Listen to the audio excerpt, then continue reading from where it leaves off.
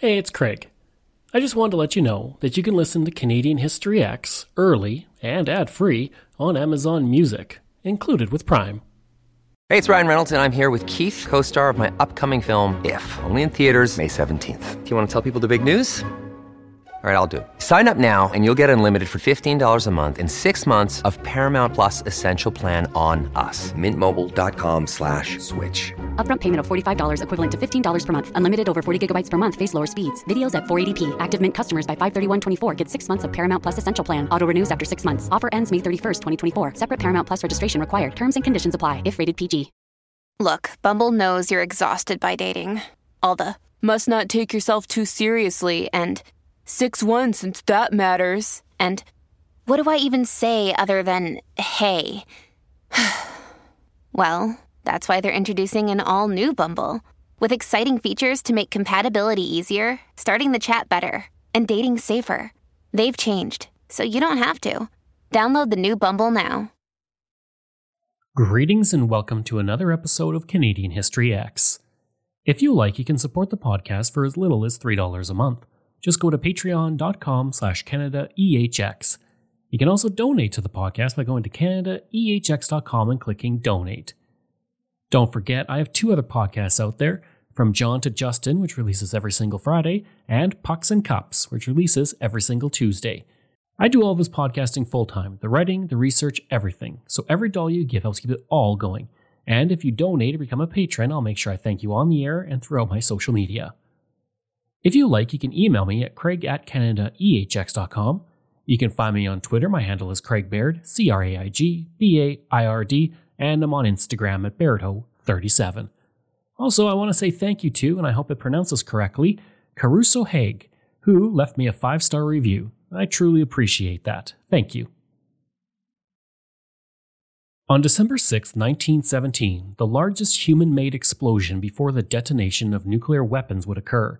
An explosion that released the equivalent of 2.9 kilotons of TNT, about 1/7 the power of the bomb that was dropped on Hiroshima in 1945. I'm talking about the Halifax explosion. I've always been fascinated by this explosion, which completely changed Halifax forever. So buckle up, everybody. You're about to enjoy the longest episode of Canadian History X I've ever made. I want to start by looking at Halifax in the weeks leading up to the explosion, because I feel that when we talk about the Halifax explosion, we only focus on the day of the explosion and after, rather than the lead up to the day and the people who were going about their lives at the time, unaware that a massive event was looming on the horizon. By the time the calendar turned over on 1917, Halifax had existed for 168 years, dating back to June 21st, 1749, when Edward Cornwallis landed with 13 transports full of settlers to establish a new community. Of course, the land had already been occupied for untold centuries by the Micmac people, who called the area of Halifax Chibuktuk, which means Great Harbor. Halifax would soon fill the role of being a great harbor when it became the headquarters for the Royal Navy in North America for decades. As with other communities, Halifax would go through booms and busts. It would see its importance increase during times of war, only to fade during peacetime. Now, this episode isn't about the history of Halifax, though, even though it is fascinating. This is the story of Halifax and the explosion that changed it. And for that, we need to fast forward up to 1917. When 1917 came along, Halifax was one of the most important cities in North America. It was the headquarters for the Royal Navy, and just prior to the outbreak of the First World War in 1914, Halifax had gone through a huge upgrade to its harbor and waterfront facilities. When war was declared, Halifax was the jumping-off point for ships in the Atlantic convoys that would proceed to Europe with men and supplies. Within the harbor, merchant ships would gather at the Bedford Basin, where 2 sets of anti-submarine nets protected them. British cruisers and destroyers were also in the harbor to protect convoys as they departed, and searchlights and gun batteries provided an added sense of security for the ships in the harbor. The war had brought immense change to Halifax.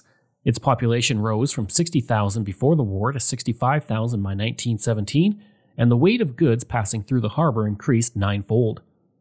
A reason for this was all neutral ships bound for any port in North America had to report to Halifax first for inspection.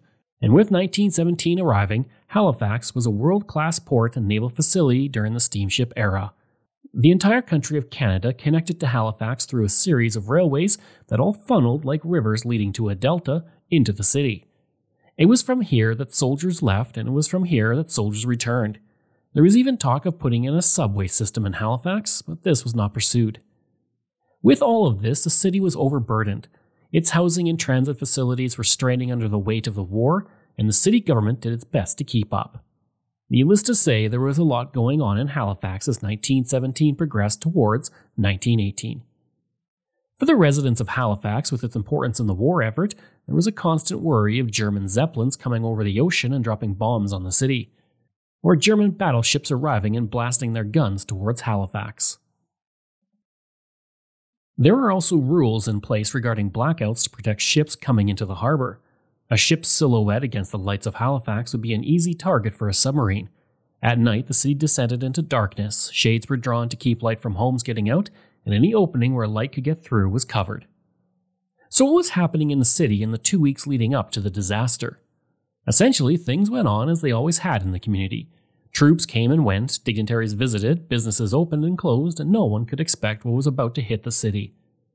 The biggest news at the time was the federal election, which would prove to be the most contentious and divisive in Canadian history. The ruling Conservatives had formed the Unionist government with several Liberals who supported conscription.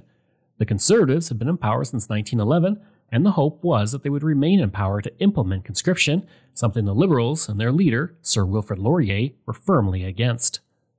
I covered the 1917 election on my podcast From John to Justin, so be sure to check it out. The Union government was led by Prime Minister Sir Robert Borden, the favourite son of Halifax. Borden had been born in Nova Scotia and had worked for many years before he became a politician in his law firm in Halifax. He represented many important Halifax businesses and sat on boards in Halifax such as the Bank of Nova Scotia. When November 22nd came around, 2 weeks before the explosion, the election campaign had been going on for about a month, and there was little doubt that Borden would once again win his riding. For the first time in his career, though, he would not represent Halifax as he stepped aside so another candidate for the party could run in his place, while he would run in Kings County, another district in Nova Scotia. On November 15th, he was in Halifax to open his campaign in a meeting held at Market Hall, and around 5,000 people came out to the meeting, including many women who could now vote thanks to having relatives fighting overseas in the war. Borden would say in that kickoff to his campaign, quote, "Since Halifax was founded more than a century and a half ago, there have been no events in the world's history comparable to those which we have passed since August of 1914. End quote. Little did he know, only 3 weeks from then, Halifax would go through an event it would never have dreamed of. And Borden would return to Halifax a few weeks later, not to campaign, but to assess the destruction that had descended on the community he loved. On November 24th, many people in Halifax Harbour were surprised to see a brightly coloured ship that stood out from the grey ships that dominated the harbour. It was the sister ship of the Kirstjernfjord.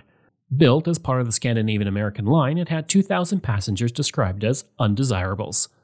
The Montreal Gazette would report, quote, "They were watched with much interest from the decks of ships at anchor, for it is known that among the passengers are many undesirable citizens whom the United States have allowed safe passage back to Germany and Austria. The ship retains the gay colors of the Scandinavian-American line and presents a striking contrast to the somber grays and dizzy camouflage of the Allied ships." End quote. The same day, the bells of St. Paul's Anglican Church were rung in the city to celebrate the recent victory in France at Passchendaele. That church had a deep history in the community, dating back to 1750 when it was built. When the explosion hit, the church would survive, but a piece of wooden frame from another building was thrown into the wall of the church, where it remains to this very day. Only one stained glass window in the church would be damaged, but most of the regular windows were destroyed. The role of this church was large in the Halifax explosion, where it served as an emergency shelter, and it was also the only church in the city that could conduct a service the day after the explosion. On November 26, nearly 500 soldiers returned from the front lines in Europe and docked in Halifax. A large staff of medical officers were on hand to help the injured soldiers and get them ready to travel out on trains to British Columbia, Alberta, Saskatchewan, and Manitoba. Most would be gone long before the explosion happened. With so many soldiers moving through the city, bootlegging was a significant problem. On November 28th, Private Edward Legg, who was attached to the engineering battalion, was arrested and found with $350 on his person. In a small hotel room, he had been making rum, which he then sold to soldiers who were looking for cheap alcohol. On November 29th, another ship of soldiers came into Halifax, 500 in total, with many seriously wounded or sick. Of the 500 who arrived, 300 would depart to other places in Canada, and another 2 ships were expected in the next day. 2 men on the ship died en route and were buried at sea. On December 1st, another 1,500 arrived in the city, swelling the population of Halifax briefly. As ships came in with soldiers, other ships left with new recruits who were about to find themselves in hell when they were dropped into the French trenches. For many soldiers, the last time they would ever see Canada would be at Halifax Harbour, and for others, the sight of the harbour was enough to move them to tears as they realized they were back home and their time in the trenches was over. By December 3rd, the federal election was heating up in Halifax, and the community and province was a strong supporter of the Union government, so it was no surprise that the Halifax Chronicle came out in support of Borden and his government. The newspaper would report, quote, "Let those who are openly or covertly promoting party opposition to the existing Union government try to be frank with themselves. Do they honestly believe that an exclusively liberal or conservative government under either Sir Wilfrid Laurier or Sir Robert Borden would be better for Canada or the Empire at present than the new Union government?" End quote. Another 500 soldiers arrived in Halifax on December 3rd, with many severely injured. Lieutenant Robert Dibby, who was a champion oarsman, arrived back in Canada with those 500 soldiers.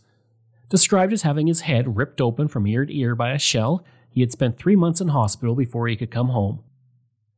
During his time at the front, before a severe wound, he had been shot several times and suffered a fracture to his skull. On December 4th, it was reported that 6 soldiers were studying at the Halifax School for the Blind. The school had been opened decades earlier in 1871 with only 4 students, and when the explosion happened only 2 days later, most of the students were taking music lessons in rooms away from the harbor. The building would survive the explosion and last until 1983 when it was torn down. On December 5th, the day before the apocalypse came to Halifax, Frank Carvell, who was a member of Parliament, was in the community to speak to residents about the election and why the Union government was the right government to vote for. At the time, he was the Minister of Public Works, and 1,200 people came out to hear him. Carvell would go on to play a prominent role in the response to the explosion, working with Prime Minister Borden to help the city recover from the massive event. The day before the explosion, Halifax Harbour was full of ships. There was the British ship Middleham Castle, which had left dry dock and was quickly replaced by the Hovland, a Norwegian ship. And while the Hovland was being repaired, the Picton, a British ship, was waiting to enter dry dock. And while the ship sat in the water, the crew unloaded it in preparation for its own repairs. 2 other ships, both British, sat in the harbour, the Karaka and the Cologne. Both ships were getting cargo in the form of horses who would soon find themselves taken from Canada and put into the meat grinder that was trench warfare, along with the soldiers who would ride them. There was also 2 submarines in the harbour, not German of course.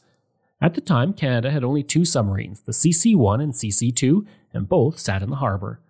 On top of all of that, more ships sat in the harbour or at the entrance to the harbour. There was the Elfrida, Armstrong, Beryl, Liberty, and Lighter. Even the United States had ships in the harbour with the Old Colony and the Morrill. At the Acadia Sugar Factory, the Ragus was docked, as was the St. Bernard. 2 armed merchant ships sat next to the immense High Flyer, the British light cruiser that had a crew of 450 and measured in at 113 meters in length. The ship was far bigger than the 3 Canadian patrol vessels in the harbour, with the Acadia, Margaret, and Cartier being the largest of the ships Canada had at Halifax at the time. At the time, there would be about a dozen wooden anti-submarine drifters measuring at 18 meters in length with a crew of 11 each in the area after having arrived from the shipyards. There were many tugboats, all moving around the much larger ships in the harbour and helping push them in and out of their positions. On December 5th, like most days, there were as many as 13 tugboats in the harbour, and the next day several of them would be right in the mix of things when 2 ships collided and changed Halifax. 2 ferries, the Dartmouth 2 and the Halifax 2, also crisscrossed the harbour, taking people to and from the communities in the days before the bridges were built. If all of this seemed like a lot, well, it was.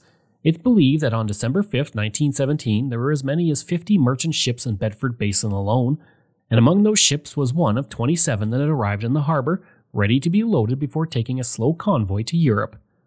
That ship was called the Emo. Not quite arrived yet was the Mont Blanc.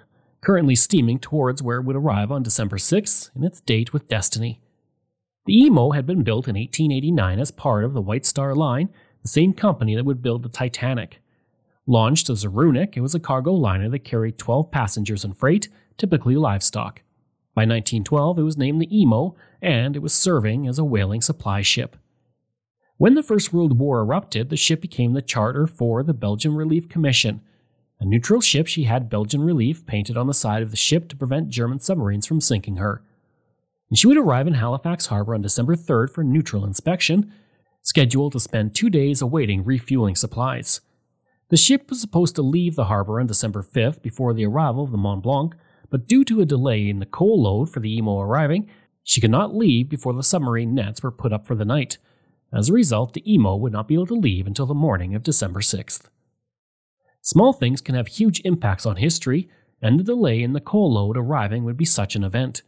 If it had come on time, the Emo and the Mont Blanc would have never met in Halifax Harbor, and the explosion would never have happened. While the Emo was too late to leave the harbor because of the submarine nets going up, the Mont Blanc was too late to enter the harbor and had to wait until the following morning. The Mont Blanc had been launched the same year as the Emo, where it was owned by French owners but built in England. When the First World War began, the ship was put into service transporting wartime supplies for the French, and she had left New York December 1st to join a convoy to Halifax, loaded with explosives including picric acid, gun cotton, benzene, and TNT. Prior to the First World War, a ship loaded with explosives, as the Mont Blanc was, would not have been allowed within the harbor, but those rules were relaxed due to the threat of German submarines. For the night of December 5th, the Emo waited in the harbor to leave the next morning, while the Mont Blanc sat outside the harbor waiting for the nets to go down so that it could go into the harbor the next day. As the sun rose on Halifax on December 6th, it was a cool day, and ship traffic began quickly and early in and out of the harbor as soon as the submarine nets were down. Due to the amount of ships in the harbor, any ship entering in and out of Bedford Basin were required to pass through the Narrows. Ships would have to pass on the side of the channel closest to their starboard or right side, so they could pass oncoming vessels port to port by keeping them on their left side. As well, all ships were expected to move at a top speed of 5 knots or 9.3 kilometers in the harbor. At 7:30 a.m., the Emo was granted clearance to leave Bedford Basin through signals sent by the HMCS Acadia, a guard ship in the harbor.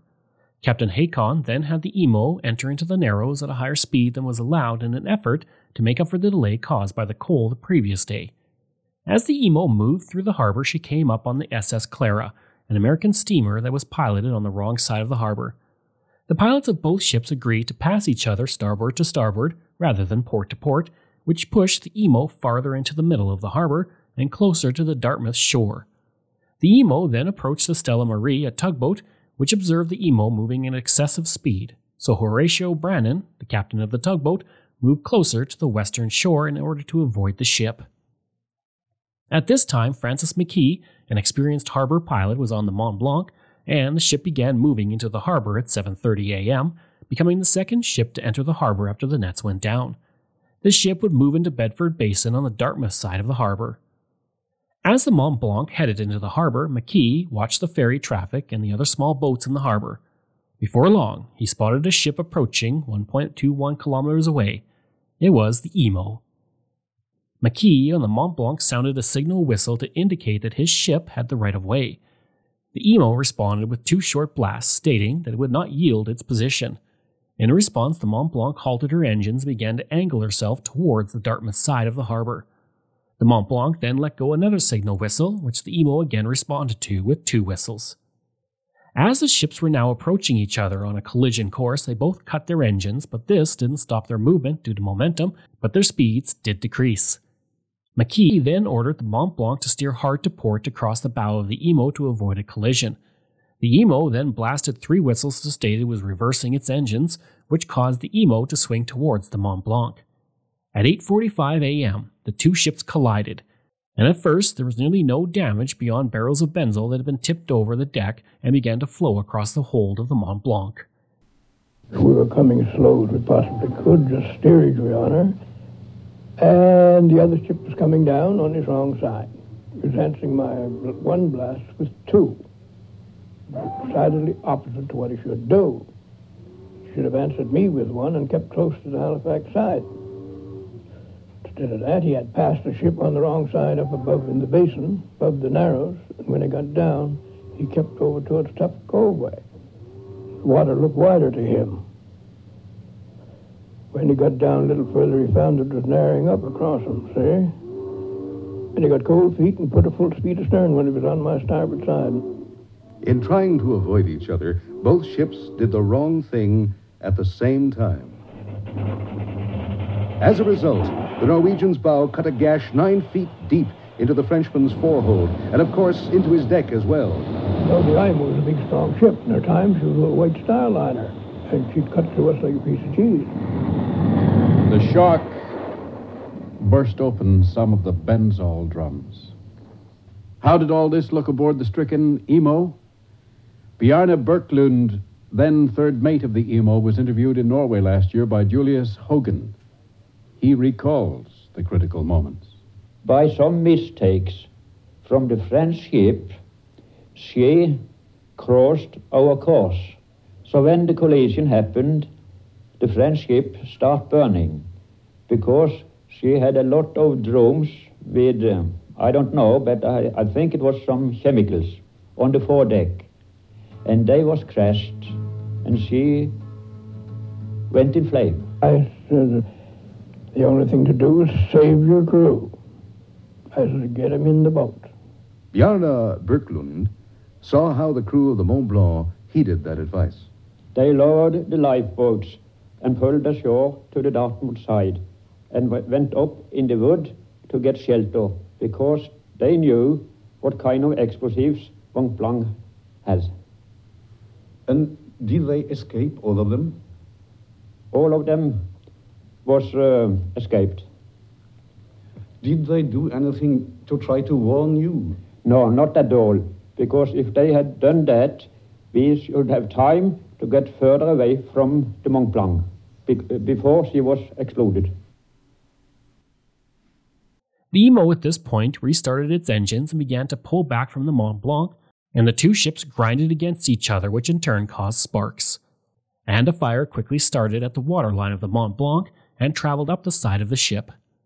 Knowing what was on the ship, the captain of the Mont Blanc thought that the ship would explode immediately, and he ordered the crew to abandon ship. Around this time, people began to gather at the shores of the harbor or at the windows of their homes to watch the fire burning in the harbor, unaware of the immense danger they were in. As the crew of the Mont Blanc abandoned ship, they yelled to people on shore and the ships that were coming in to respond to get away, trying to tell everyone that the ship was about to explode, but they could not be heard.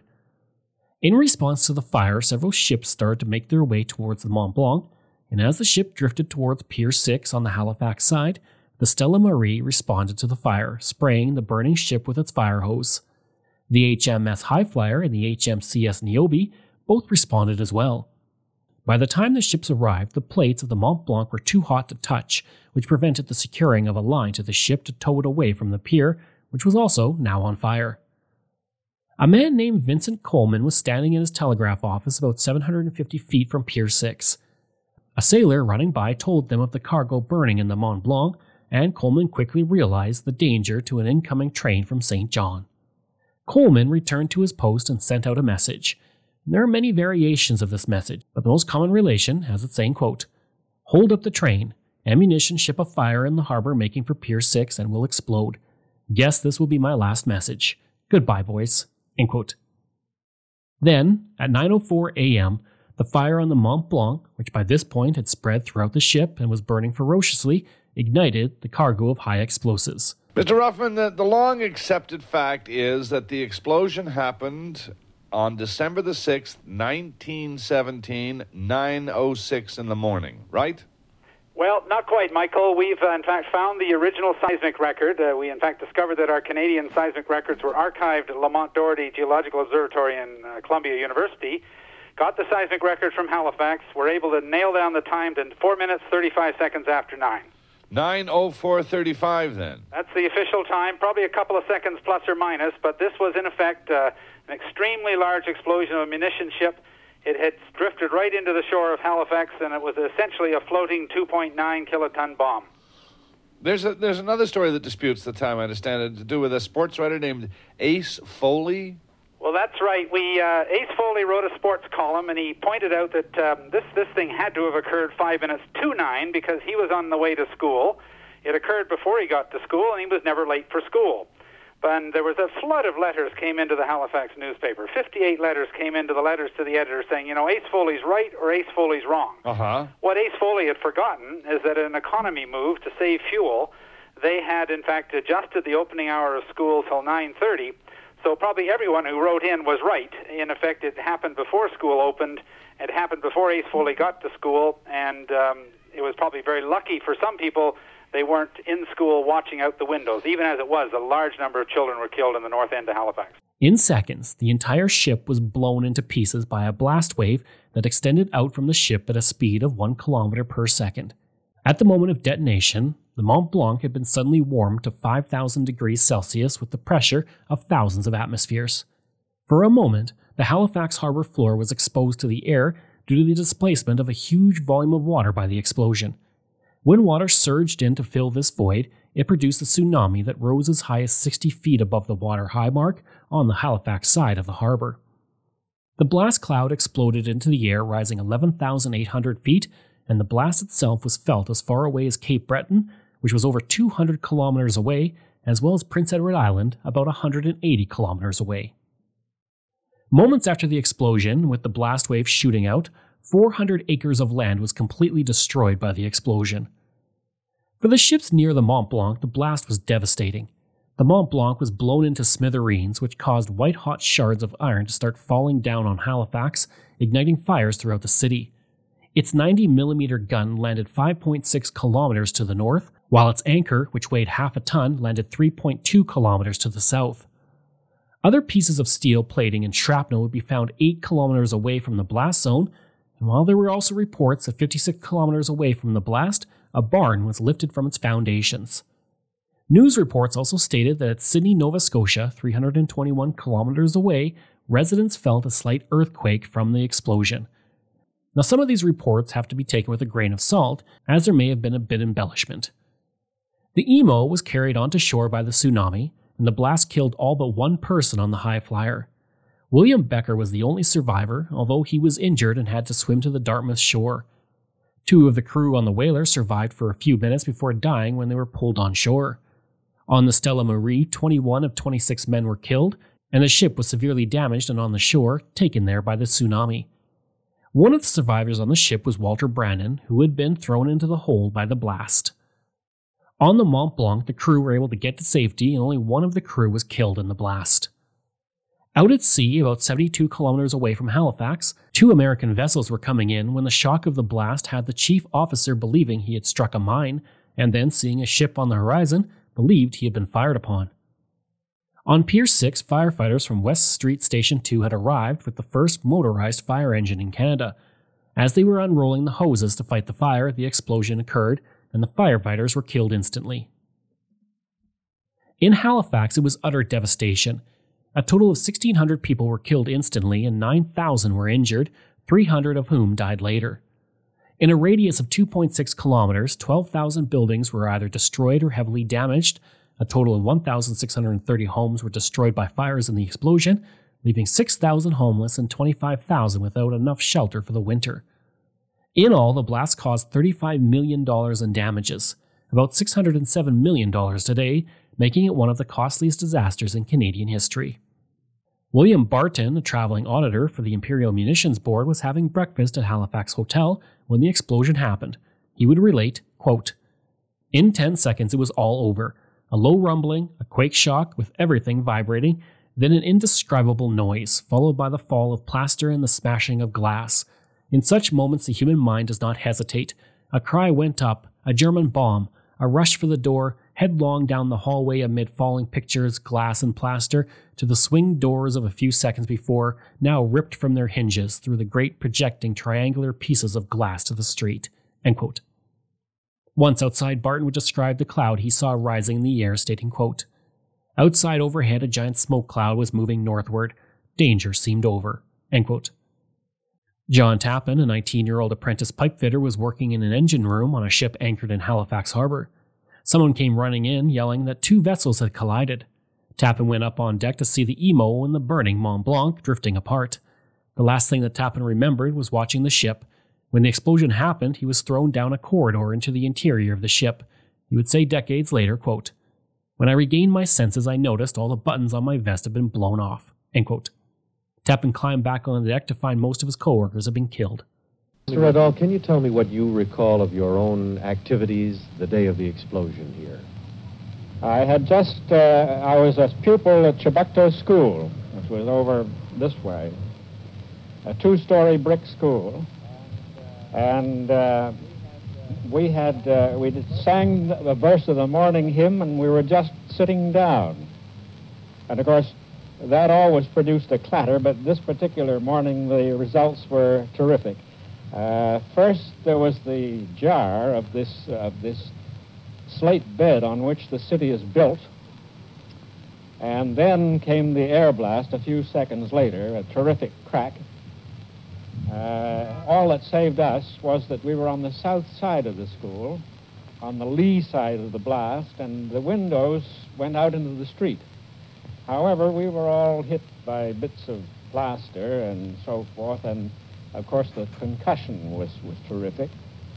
And we were the only class in session at that particular moment. The younger classes were to come in half an hour later, and that saved a frightful slaughter in Chebucto School. I went through the upper story looking for signs of fire at the headmaster's suggestion. He went through the lower story. And then we both stepped outside. Up till this time, we all thought that it was an explosion right in the school. Everybody felt the same. They felt that their house had been hit by a shell. But when we stepped outside, we could see an enormous, grotesque mushroom growing in the northern sky and unfolding at the top, and realized that something had happened up here. And my home was only 3 doors from the school, so I went home. All the doors and windows were gone. All the plaster was down. My mother was quite badly cut. She'd been looking out of a north window when the explosion happened, and she saw the terrific flash of light. And then, of course, the windows came in. And, well, they were sheltering, as they thought, at the back of the house because they thought that the house had been hit by a shell from a German warship. So when I arrived, I said that something has happened up in Bedford Basin. A ship must have exploded. And shortly after that, Army trucks came around, soldiers yelling, "Get out of your houses, the magazine at the dockyard's on fire." And so everybody piled out, and there was a mass exodus of people who could still move from the central parts and the north part of the city out towards the northwest arm and towards what we called the Dutch village in those days. For those who were standing at their windows watching the fire burn, the blast hit their homes and smashed those windows, sending pieces of glass into their eyes, blinding many for the rest of their lives. A total of 5,900 eye injuries were reported, with 41 people losing their eyesight completely. Eric Davidson is an automobile mechanic. He lived here when he was age 2. From here, he watched the fire. He saw the explosion. It was the last thing he ever saw. Well, you were only 2.5 at the time. You can't remember very much about that, eh? No, I don't remember anything at the time. I remember things shortly after, when I was about 3.5 years old. At the time of the explosion, it was 1917, December the 6th, about 6 minutes before 9 o'clock in the morning. And my mother and sister and I had just had our breakfast. My father had just gone to work. I was playing on the windowsill and looking out the window, playing with a little toy train. And I heard the boats blowing in the harbor, and I asked my mother what that was. She explained to me and took 2 knives from the table to demonstrate how two steamers would be coming towards each other and blowing their whistles. And then it happened. With the blast, stoves and lamps were thrown through buildings, causing fires to erupt throughout Halifax. In the north end of the city, entire blocks burned to the ground, while residents were trapped in their homes. Billy Wells, a local firefighter, was thrown through the air in the explosion and had his clothes torn from his body. He would say of the devastation, quote, "The sight was awful, with people hanging out of their windows dead, some with their heads missing, some thrown onto the overhead telegraph wires." End quote. The Acadia Sugar Factory, located near Pier 6, was reduced to rubble, and most of the workers inside were killed. The Nova Scotia Cotton Mill, located 1.5 kilometers from the blast, was destroyed by a fire, and its concrete floors collapsed. The Royal Navy College of Canada was heavily damaged, and the students inside were maimed in the blast. The Richmond Railway Yards and Station was destroyed, killing 55 workers and destroying 500 railway cars. The Protestant orphanage suffered terribly, losing its matron and all but 2 of its children in the explosion, and another 30 girls working for the Richmond Printing Company were all killed as well. At the Richmond School, most of the children in attendance were killed in the blast, but one child was blown through the ruins and essentially unhurt. Cora Matheson would suffer 2 broken legs and had a dangerous wound on her head. When the explosion occurred, she was knocked out of her father's house and fell on the road. When she awoke, her fur coat had been taken off her body. Rather than being a case of looting, this was likely someone believing that she was dead and taking the coat to be used to keep warm either for themselves or someone else. David Inch was working in the exhibition grounds when the explosion occurred. He came home to find his wife missing. Her body would later be found, and she had tragically died. One family, the Hefflers, lost 20 members in the explosion. Austin was born just shortly before the Halifax explosion. He was a small babe in swaddling clothes at the time, and miraculously escaped the blast. I was on my way to public school, Tower Road School in the south end of Halifax at the time, in company with a couple of friends of mine, one of whom was Hugh McLennan, who years later wrote Barometer Rising, based on that unhappy day in Halifax, or at least it worked up to the explosion, as I recall. He also wrote The Two Solitudes, too, didn't he? Yes, and a good many other things, among them some notably fine short stories. We always have been and still are very, very proud of Hugh McLennan in Halifax. When did you connect up with Mother that day, Frank? I always wanted to ask you. She ran out of the house holding me, I understand. Went down to a vacant field. Yes, well, you see, the thing was, I was halfway to school with Peter Mitchell. We were both looking in Mrs. Duty's candy store. Believe it or not, it's not a gag. That was really her name, Mrs. Duty. And she kept a small penny candy store on the corner of Bland and Victoria Road. And we were admiring the I don't think they had Tootsie Rolls in those days. They were called Old Fashions, and licorice kisses and licorice whips and plugs and so on. And I think we had a penny apiece to spend, and we were very painstakingly making our selection when the shock of the blast, the shock of the explosion, was transmitted through the rock structure. Halifax is built, as perhaps you know, on a peninsula of solid slate. And the ground rumbled as though it were a gigantic earthquake. In fact, it moved back and forth several inches, it seemed. And the old lady shouted through the window. She said, "What is that?" And at the time, they were blasting through the South Terminal, the ocean terminal at Halifax. There was a good deal of blasting going on in the community. And I said, "Oh, I think it's blasting down at the South Terminal." I had time enough to say that when the blast of the explosion came through the air, and the window through which we were looking at the candy was blown in, although we were facing the harbor. It was a backdraft, probably caused by the vacuum. The explosion went, a bang, and created this vacuum, and then all the air, practically all the air in the city was sucked into the epicenter of the blast, and this great window went in on Mrs. Duty rather than blowing out on myself and my little chum. Otherwise, we surely would have been blinded. Mrs. Duty, as it was cut all to pieces. Third Officer Mayers of the British transport Middleton Castle was 200 yards from the explosion when it happened. Standing on the deck about to step into a small boat to go ashore, he was knocked out by the blast, and when he came to, he was 800 meters away and all of his clothing had been blown off his body, but he survived. Soldiers digging in a rubble heard the faint bark of a dog. As they cleared the rubble, they found not only a dog, but a 3-year-old boy next to him still alive and unbruised.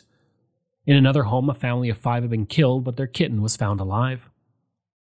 Throughout the city, hundreds of pigeons were dead from the blast, littering the ground. The Montreal Gazette would write after the explosion, quote, "Under the force of the explosion, houses crumpled while the unfortunate residents met death in the debris. In the west and northwest end, the damage was more extensive and the walls of houses were in place blown to atoms, and the plaster strewn on the streets, making them more like a shelled section of Flanders than a Canadian town." A few minutes after the explosion occurred, the streets were filled with terror-stricken people trying to make their way as best they might to the outskirts in order to get out of the range of what they thought to be a German raid. Women rushed terror-stricken through the streets, many of them with children clasped to their breasts.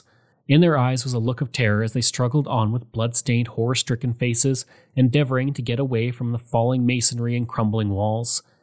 By the littered roadsides as they passed, there could be seen the remains of what had once been human beings, now torn and mangled beyond realization of what had occurred. End quote. The streets of Richmond were littered with heads, arms, legs, and mutilated trunks. People indoors were killed outright when the houses collapsed, or they lay with broken limbs trapped in the ruins. From the completely flattened area of Richmond into the heart of Halifax, most of the house frames and roofs survived the blast, but their doors and windows were shattered, and so was all the plaster on the walls and ceilings. Windows became slivers of broken glass, driven with the velocity of a bullet, so that thousands of men, women, and children were slashed or stabbed, and many were blinded. Albert Wood was a young schoolboy at the time, but he recalls the disaster quite clearly. We were all, cut up with glass and, sort of like a piece of raw meat. We were so peppered with glass that years after, you were still picking glass out of yourself. And in fact, a cousin of mine, I guess it was 20 years after, had a piece of glass come out of the back of her neck or someplace that stuck in there. But it was a common thing for years afterward you'd scratch your face or your head or the back of your neck, and you'd feel something sharp, and you'd dig around at it, and it would be a piece of glass working out. It stayed in all that time. Thanks to Coleman, the telegraph operator, that train that was supposed to arrive was stopped at a safe distance from the blast, saving 300 lives. While Coleman was killed in the blast, his message sent out before the telegraph lines were destroyed in the city was responsible for bringing all incoming trains towards Halifax to a halt. But it was also heard by other stations along the Intercolonial Railway, and it allowed for rescue and relief efforts to start immediately, thereby speeding up the process of bringing help to the stricken community. Oh my God! Look at that! Yeah, thank God she's a half a mile away. Huh? She's loaded, boys! You gotta get out of here! It's full of explosives! Children! Come on! Oh no! Don't get out of here! Vince! Come back in the school! Please, get these children out of here! That ship is gonna blow! No! Mr. Coleman! Hurry! Hurry! You gotta get these people out of here! That ship is gonna blow! The train. What? People, get out of here! It's gonna blow up! Mission ship on fire. Stop train. Please, God, answer. Coleman! There's no time! The train's coming in towards Pier 6. I've got to warn you. Come on, Vince! Come on! There are 700 people aboard it. I've got to stop it! Come on, acknowledge!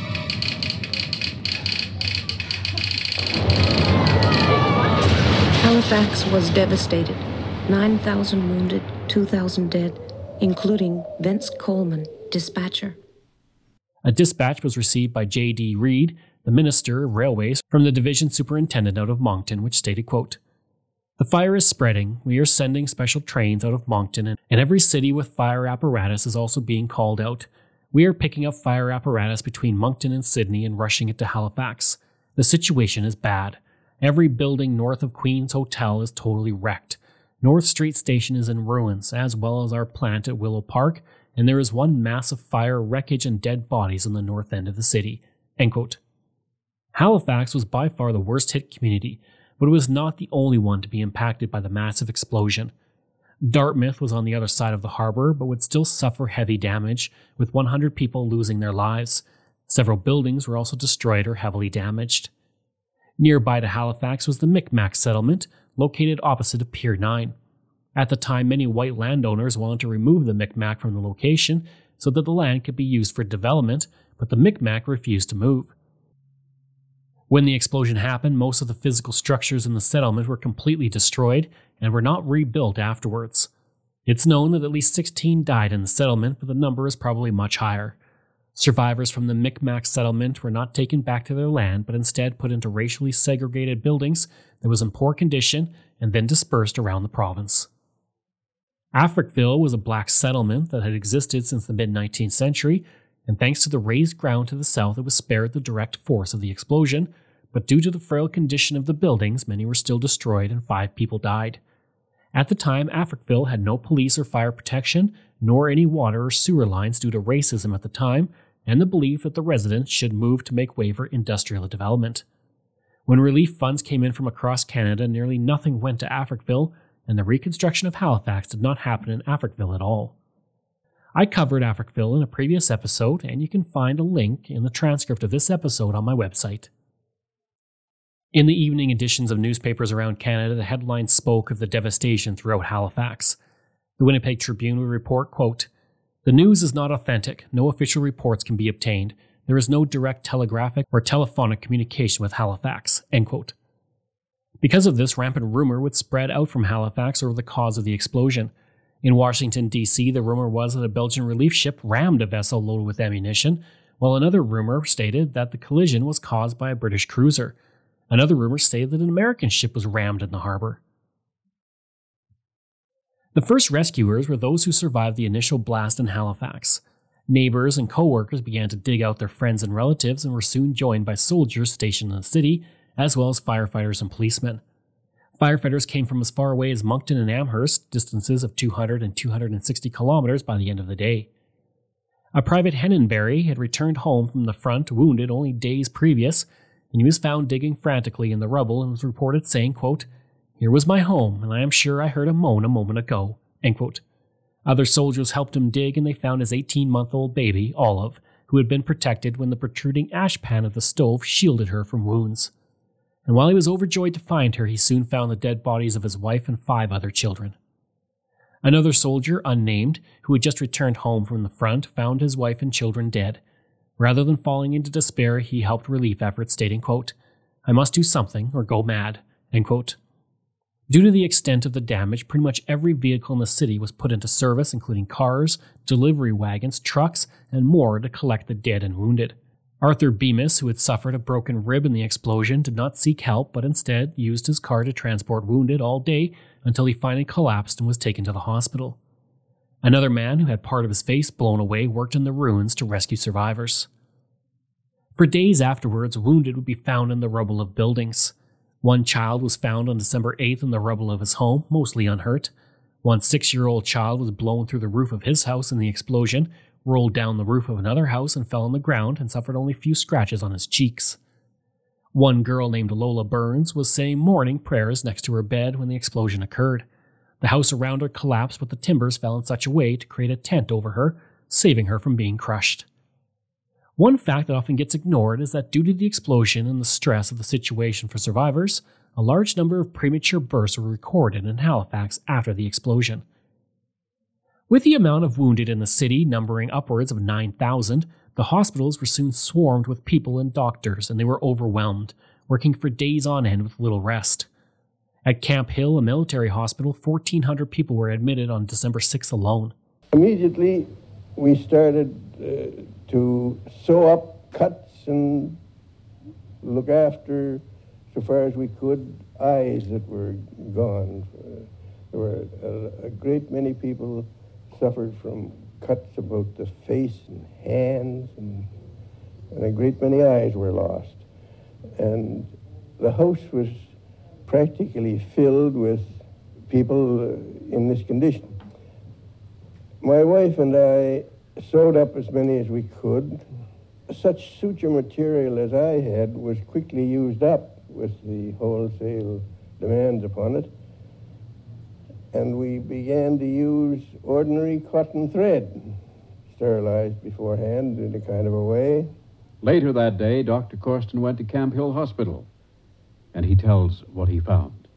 Increasing numbers of broken arms and lacerated faces and such like came into the hospital there, by the hundreds, you might say, and we kept sewing up cuts and looking after broken arms and things all day, and there were some more serious injuries too, fractured pelvis and such like. A good many deaths among those.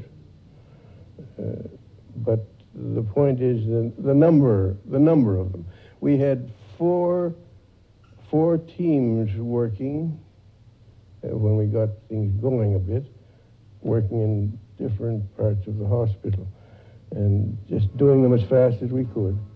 The Chebucto Road School would become the central morgue, with the Royal Canadian Engineers converting the basement of the school into a morgue and the classrooms into offices for the Halifax coroner. Before long, wagons and trucks began delivering a steady stream of dead to the new morgue. Arthur Barnstead was the coroner in charge, and he would implement a system created by his father, John Barnstead, to number and describe the bodies. This system was developed when victims of the Titanic began to arrive in Halifax in 1912. One of the first organizations to respond was the Royal Navy, which sent rescue parties ashore as well as medical personnel. They would then turn their ships into floating hospitals, and many wounded were brought on board. The United States quickly responded as well. The USRC Morrill, the USS Tacoma, and the USS Von Steuben were all in the area when they saw the explosion happen and quickly altered course to come to Halifax to help.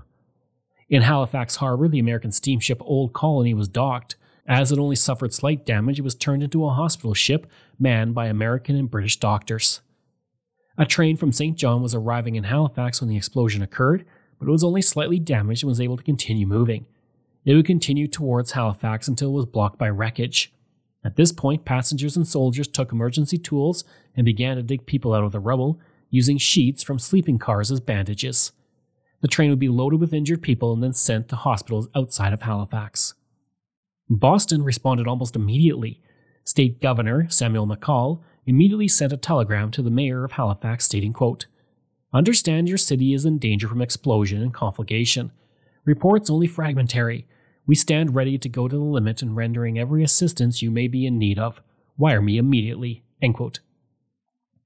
The executive manager of the State Committee of Public Safety, Henry Endicott, immediately called a meeting to discuss how aid could be offered to Halifax.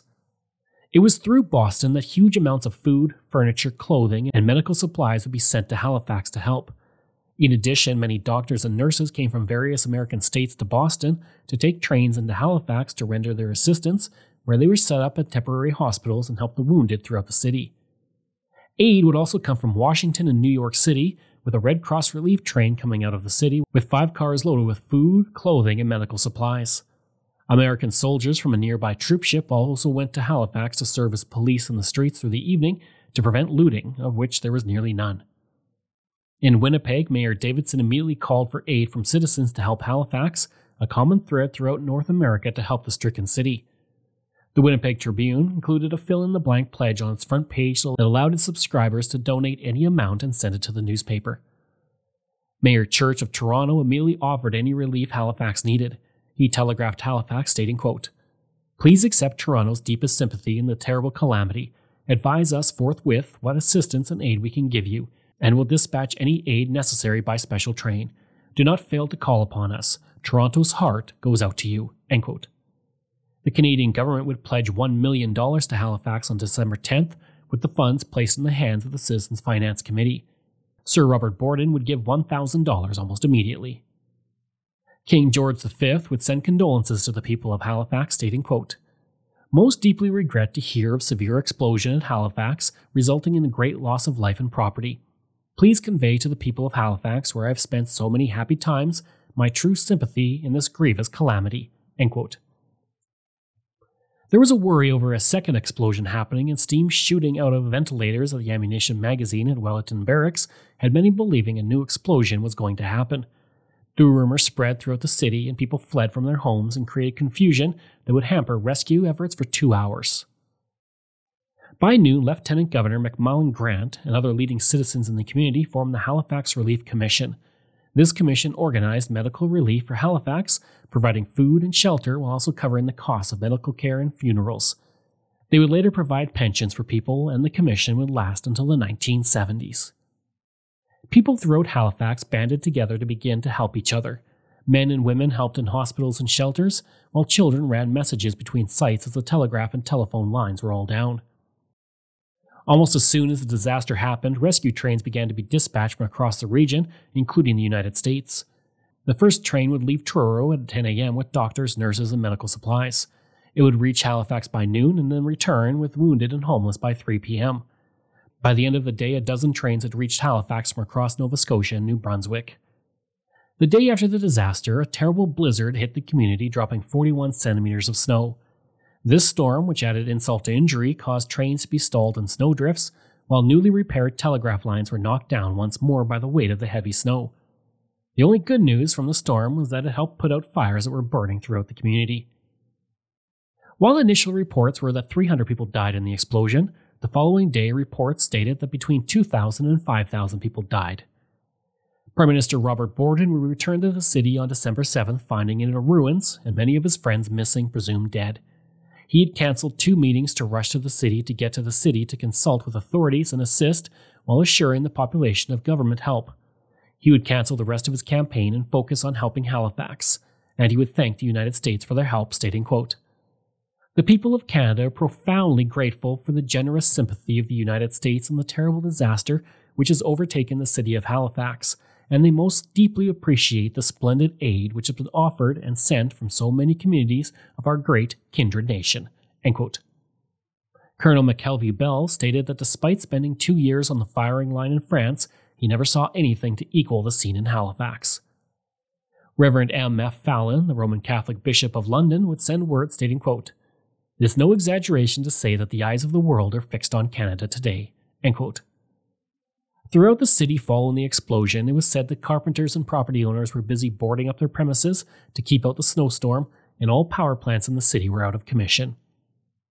As trains did flood into the community, there was another problem. Telegraph lines were swamped with messages from politicians, officials, and loved ones, all looking to get information on what happened.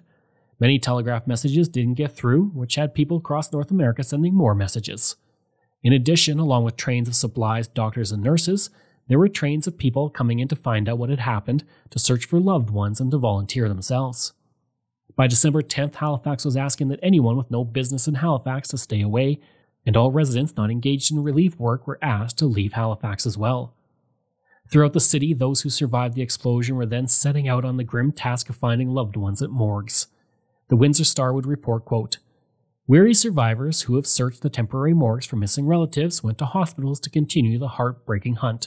End quote. As soon as Halifax recovered from the initial shock of the explosion, the investigation into what happened started. Due to the fact that Halifax was so important to the war effort, most people believed that the explosion was a German attack, and the helmsman of the Emo was arrested on suspicions of being a German spy due to having a letter supposedly written in German, which turned out to actually be Norwegian. Within Halifax, German residents were soon rounded up and imprisoned on suspicions of being spies by city police. Corporation Consul T.A. Hunt would say when discussing the possibility of German sabotage, quote, "Any man who is disloyal to Canada should be shot. German enemies in this country should be lashed and shot. They would not get away with disloyal acts anywhere else." End quote. On December 10th, the Windsor Star reported, quote, "All German citizens of Halifax are being arrested today. They were ordered into custody regardless of sex. 7 men and 1 woman have been arrested up to a late hour last night, and others are being rounded up as rapidly as possible." End quote. Even as the real reason for the explosion came to light, many still believed that Germans were involved. The Wreck Commissioner's inquiry was formed to investigate the cause of the explosion, with proceedings beginning on December 13th, 1 week after the explosion. They were presided over by Justice Arthur Drysdale. On February 4, 1918, blame was put on the captain and pilot of the Mont Blanc, as well as Mackey and the chief examining officer for the Royal Canadian Navy, Commander F. Evan Wyatt, who was in charge of the harbor, gates, and anti-submarine defenses. Justice Drysdale would agree with the opinion that the Mont Blanc was solely to blame for the explosion, as she should have avoided collision at all costs due to her cargo. At the time, local opinion was very anti-French due to the issues over the conscription crisis, and that likely influenced the outcome heavily. Even though the Emo was on the wrong side of the channel, it escaped blame in the inquiry. Mackey, as well as the captain and pilot of the Mont Blanc, were charged with manslaughter and criminal negligence. Benjamin Russell, a Nova Scotia Supreme Court justice, would find no evidence to support the charges, and in the end, no one was convicted. The owners of both ships would embark on a civil litigation trial in which they sought damages from each other. Justice Drysdale would again rule that the Mont Blanc was entirely at fault on April 27, 1918. Appeals would go to the Supreme Court of Canada on May 19, 1919, and the highest court, the Judicial Committee of the Privy Council, on March 22, 1920, and it was eventually determined both ships were equally to blame. Reconstruction efforts would begin almost immediately in Halifax, but the damage was so extensive that even by January 1918, 5,000 people still had no shelter. Even into 1919, the last body of the Halifax explosion would be found. The Reconstruction Committee would build 832 new housing units, which were furnished by relief funds. On December 7th, partial train service returned to Halifax, and on December 9th, full service began. The Canadian Government Railways created a special unit to repair and clear rail yards, and the piers in Halifax Harbour would be back in operation by late December and fully repaired by January. The north end of Halifax would be completely modernized after the disaster, with more public access to green spaces, as well as low-rise, low-density, and multifunctional urban neighborhoods. A total of 326 large homes were built facing a tree-lined paved boulevard, all of which were built of fireproof materials. Due to this reconstruction, the north end became an upscale neighborhood and shopping district. The explosion would remain a watershed moment for Halifax and Canada. The explosion itself became the standard by which all large explosions were measured until the dropping of the atomic bombs. In fact, when the atomic bomb was dropped on Hiroshima, Time magazine stated it had the power of 7 Halifax explosions. There would be other benefits from the explosion as well.